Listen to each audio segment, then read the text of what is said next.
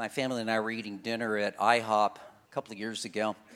Well, maybe more than a couple of years ago. Anyway, this nice young waitress comes up we were going to pay the bill, and she comes up and she's, looking around, and then she looks at me and she said, "Well, sir, I think you qualify for the seniors discount." It was one of those, you're getting old when, ... moments. Hey, at least I got the discount, How many of you are looking forward to growing older? In our society, think about it. In our society, very few people are looking forward to getting older, especially after 40. It's interesting because statistics have pointed out that we have better health, more money, greater opportunities than previous generations that have gone before us, and yet very few people are excited about the prospect of their senior years. That's true. I mean, if you think about it, there are some things that are harder as you get older. Your strength isn't the same. Your energy, your memory, the support you have. You get invited to more funerals than weddings. Do you know what I'm saying? Okay, your friends start disappearing. Your finances are stretched and small. What does that create? It creates insecurity.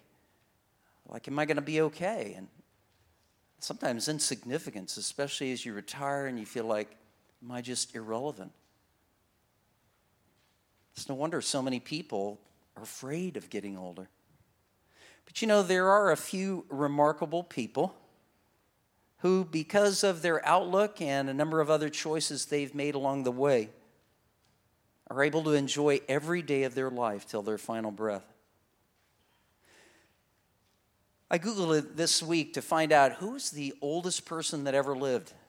Well, it's a lady in France. Her name is Jeanne Calment, okay? And interesting, this lady was interviewed. She was the oldest living human whose age could be verified.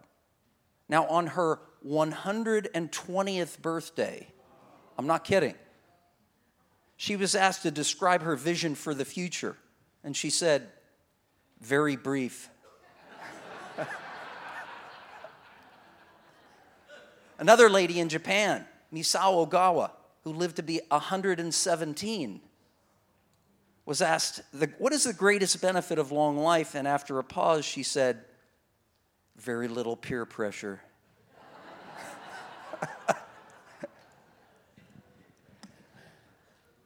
The question I have in my mind is, what is it that gives certain people what I call staying power? Now look, getting older is inevitable. I don't care how good your nutrition is, how often you work out, plastic surgery, Botox, you name it, okay? Everybody's getting older every day. But while getting older is inevitable, finishing well is not. I want to look at a passage from the Old Testament today about a guy that I wish I had had a chance to meet. One day I will. His name is Caleb. And if you have your Bible, I want to encourage you to turn to Joshua chapter 14 in the Old Testament. Because this guy's example of strength and vitality, even at age 85 and beyond, is remarkable. I want to be like this guy. I want to be enthusiastic and excited about the future. There's an outline in your bulletin. If you want to follow along, I want to make 3 simple points. And the first one is this. If you want to have staying power, first and foremost, you need to treat obstacles as opportunities to testify about God's power. Now, the backstory is that 45 years earlier than this passage we're going to read in just a few moments, Caleb and Joshua, the guy who is named after this book that we're reading from, along with 10 others, these 12 spies were sent for about 6 weeks into what was called the Promised Land by Moses to scout it out. They had escaped from their bondage in Egypt as slaves. They were in this wilderness area, and they sent these 12 guys in to spy out the land. Well, when they came back, They all agreed that this place was an amazing place. It had all kinds of things that they could look forward to. However, 10 of these guys, though, were so intimidated by the people that were there, the rugged terrain, the opposition that they would no doubt face, that they were afraid. And unfortunately, their fear was so infectious that it infected the entire group of Israel, God's people at that time. And most scholars believe there were at least several million, if you add all the women and children and other people. And they were ready to head back to Egypt. They said it was better off over there. In Numbers chapter 13 and 14, it indicates that Joshua and Caleb, at great risk, I might add, stood up and in the face of this fearful majority, rebuked these people for their negative attitudes. And they challenged the crowd. They said, we need to keep trusting God. He has brought us this far. He is going to keep bringing us forward. But sadly, as is so often the case, the majority rules, right? How many of you know that the majority rules, but the majority isn't always right?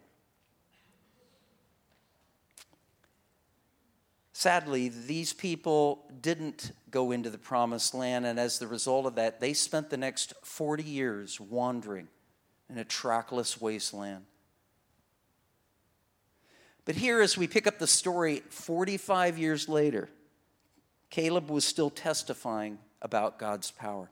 Let's read this passage together. Now the people of Judah approached Joshua at Gilgal, and Caleb the son of Jephunneh, the Kenizzite, said to him, you know what the Lord said to Moses, the man of God, at Kadesh Barnea about you and me? I was 40 years old when Moses, the servant of the Lord, sent me from Kadesh Barnea to explore the land, and I brought him back a report according to my convictions. But my fellow Israelites who went up with me made the hearts of the people melt in fear. I, however, followed the Lord my God wholeheartedly. So on that day Moses swore to me, the land on which your feet have walked will be your inheritance and that of your children forever, because you have followed the Lord my God wholeheartedly. Now then, just as the Lord promised, he has kept me alive for 45 years since the time he said this to Moses, while Israel moved about in the wilderness. So here I am today, 85 years old. I'm still as strong today as the day Moses sent me out. I'm just as vigorous to go out to battle now as I was then. Now give me this hill country that the Lord promised me that day. You yourself heard that the Anakites were there, and their cities were large and fortified. But the Lord helping me, I will drive them out, just as he said. Then Joshua blessed Caleb, son of Jephunneh, and gave him Hebron as his inheritance. So Hebron has belonged to Caleb, son of Jephunneh, the Kenizzite, ever since, because he followed the Lord, the God of Israel, wholeheartedly.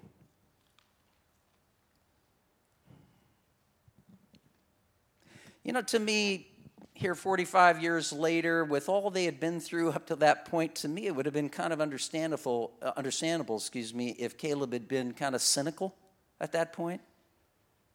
You know, the prospect of having more to do before he could finally relax a little bit, to me could have made him reinterpret his boldness there in the desert all those years earlier as nothing more than naive idealism. But no. See, Caleb, having hung in there all those years, only made his confidence in God's power grow that much greater. And you know, he had earned the right to say something. You know, when you're 85, you've earned a right to say a few things. And he used that to testify that God had been and would still be as faithful as he is, especially for those who would follow him wholeheartedly. You know, one of the secrets of finishing well is to treat obstacles as opportunities to testify about God's power. You know, for many people, not all, but for many people, and I would say this carefully, but many younger people, the future is very bleak. They develop kind of a cynical like why care kind of an attitude, like why vote, why get involved in this, why, what for? And I think that many people who are older don't seize the opportunities that we have to reveal the ways that God has worked in our lives throughout the year and shown himself to be faithful. I'm convinced that our society desperately needs living demonstrations of people who have hung in their faith with God, not perfectly, but consistently, to be able to show other people how to make it over the long haul, and not just to survive, but to thrive. And when you treat the obstacles that you face in your life as opportunities to testify, they're divine opportunities. You'll be showing the next generation that God will be there for them just as he has been for you. I want you to just think for a moment about younger people that you know. Now, those of you who are, for example, under 40, don't check out on me right now. There's always somebody younger than you. You could be a teenager, and there's middle school people looking to you for leadership. But my question is this: are you taking the chances you have to cultivate in the lives of those people that are younger than you a sense of trust and faith in God? Listen, you may not think it matters, but let me tell you, it does. It does matter a lot. Caleb had seen God keep his promises over 45 years. And in the same way, as we testify, as we speak up about how God has worked in and through our lives, we'll be imparting to younger people invaluable lessons and great confidence in the future. The second point is this from the life of this guy, Caleb, and that's this: if you want to have staying power, you have to invest today in what you want to become tomorrow. See, Caleb's trust in God's power gave him confidence in God's promises. When you stand up for what's right, for what God wants, it's risky, isn't it? You can become unpopular, and people will call you things, bigot, whatever you want to say. But in Caleb and Joshua's case, when they did that, it wasn't just an issue of popularity. Their lives were on the line. These people were upset. But in his mind, Caleb knew that God had clearly shown them what the right thing to do was. And he was willing to stand faithfully with the few who were willing to do that rather than go along with the fearful masses. As a result, God gave him a unique promise.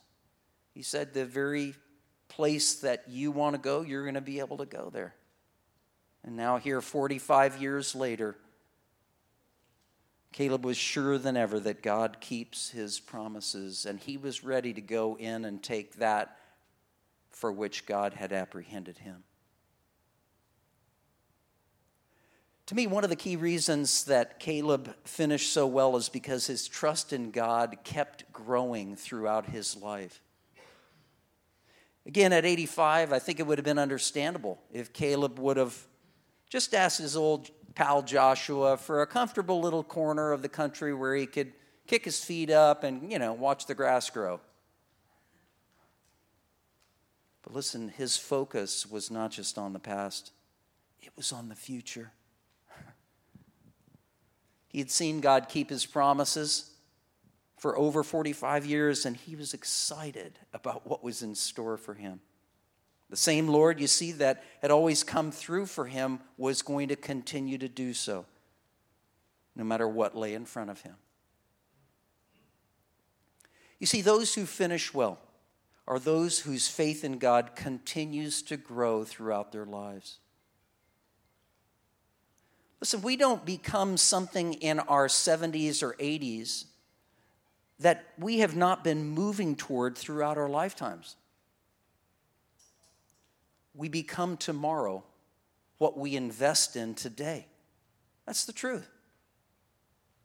And if you want to have the kind of confidence, the kind of assurance that Caleb had in his old age, you need to trust God with the details of your life right now. See, as you make deposits of faith, so to speak, as you make deposits of faith regularly now, your trust in God will begin to compound exponentially over time. It's like savings in the bank. Well, some banks. You'll be able to draw on those reserves when you need them, when you face the obstacles that growing older brings. And again, do you want that assurance? Do you want that kind of confidence as you go forward in your life? Because if you do, you got to invest today in what you want to become tomorrow. Here's the third point. You need to be tenacious until you reach God's target for your life. Caleb's enthusiasm for finishing well is amazing to me. You know, instead of opting for a rocking chair kind of a life, this old war horse was alive and kicking. And he had clear-cut goals out in front of him. I love how he says it here. He said, "Now give me that hill country." It didn't matter to him that rugged mountain range that was in front of him was filled with these people called the Anakites. By the way, those of you who know your Bible know that the Anakites were those from whom descended a guy named Goliath, who was 9 feet 6 inches tall. These were large individuals who didn't have a lot of aloha. Do you understand what I'm saying? Okay? Who had heavily fortified, not just cities. These were like castles. Okay? But Caleb was determined. He was going to keep going until he had received all that the Lord had in store for him. You know, we live in a world today where youthfulness is idealized. I mean, when you look in the mirror, what do you see?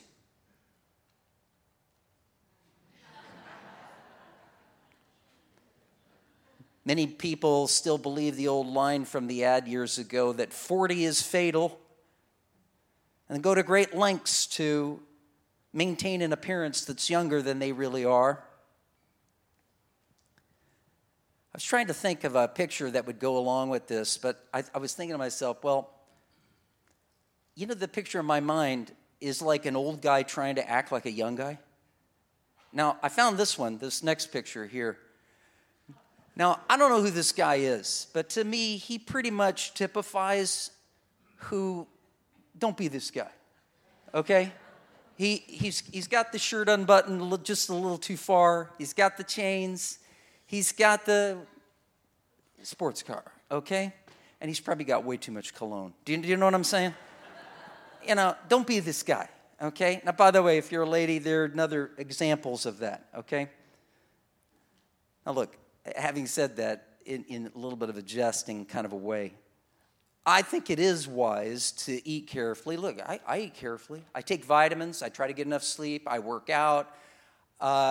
Brush my teeth and go to the dentist when I'm supposed to, and so on and so forth. People say that, are you saying we should never, like ladies should never wear makeup or anything? No, that makes me think of the story of the country farmer whose wife decided to put on lipstick one day to go to church, and some old crotchety person said to him, your wife's wearing makeup. And he looked at his old friend who he'd known forever, and he said, if the barn needs painting, paint it.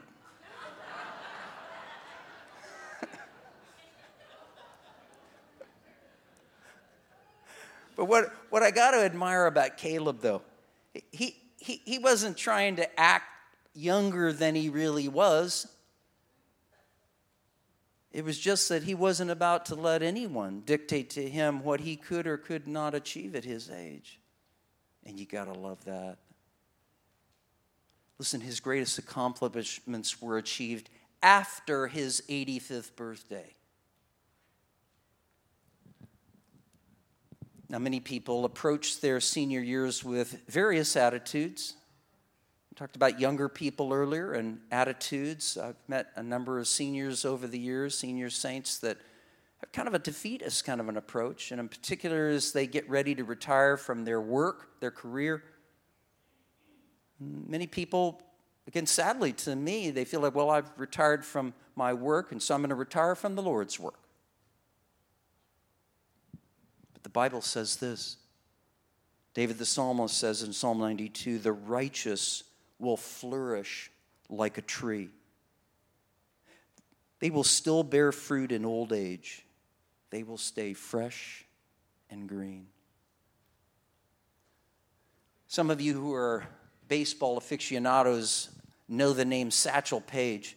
Satchel Paige set records for being the oldest baseball pitcher and played pro ball, well, way into his later years. In fact, this photo was taken, he was 55 and still playing pro ball. He had a lot of great lines, but I found this one this week. I love this line. He said, age is a case of mind over matter. If you don't mind, it don't matter.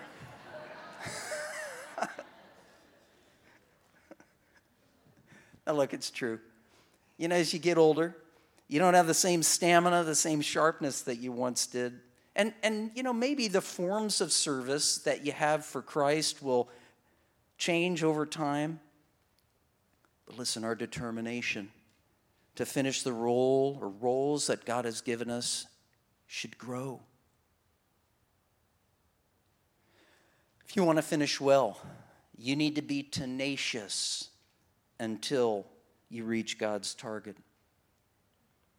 I've had the privilege of knowing a number of senior saints and seeing their lives, how they've impacted mine so positively. I just want to highlight two of them today. One is Pastor Roy. He's not here. You know how he likes to pick on me? Payback. No, I'm kidding. No, Pastor Roy he's awesome. Do you know that when he arrived here in May, he had his 80th birthday? This guy has pastored a number of churches. I mean, back in the 90s, before they really even coined the term a megachurch, he pastored several. He's been the president of Bible colleges, which become universities. In fact, Brian Sands, who's our new lead pastor, was working at the university where Pastor Roy had been one of their leaders for 13 years, on top of everything else he was doing. One of the things I love about Pastor Roy is his wisdom, his insight. Can't tell you the amount of times, just since he's been here this short time, we've been in a staff meeting, and you know, we have a collaborative approach to things, how we do ministry.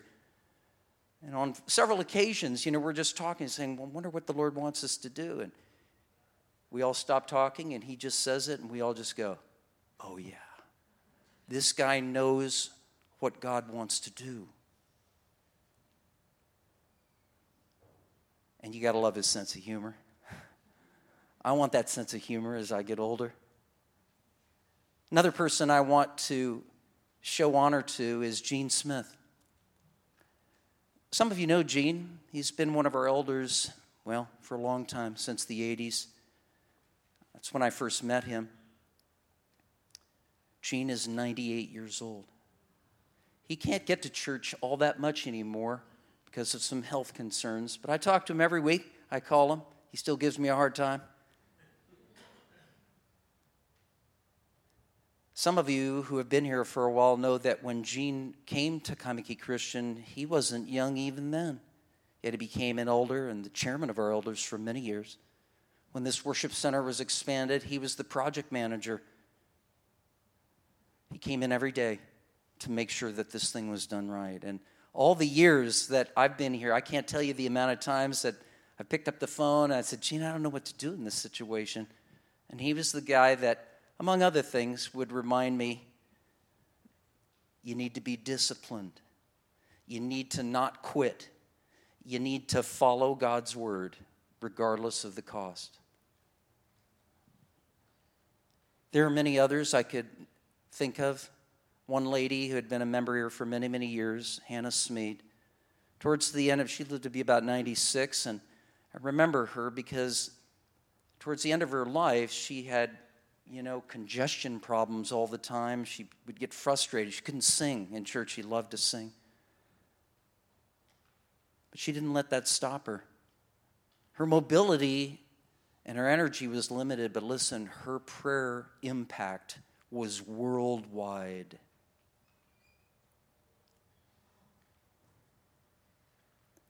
Listen, you and I can stay fruitful till the end if we'll continue to serve God until the end. And I don't know about you, I'm determined to never stagnate in my walk with Jesus. Because you know why? I want to finish well. At the end of my days, when I see my Lord, I want him to say, well done, good and faithful servant.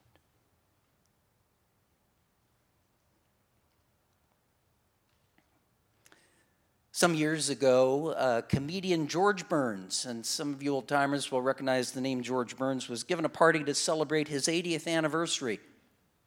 His 80th anniversary in show business.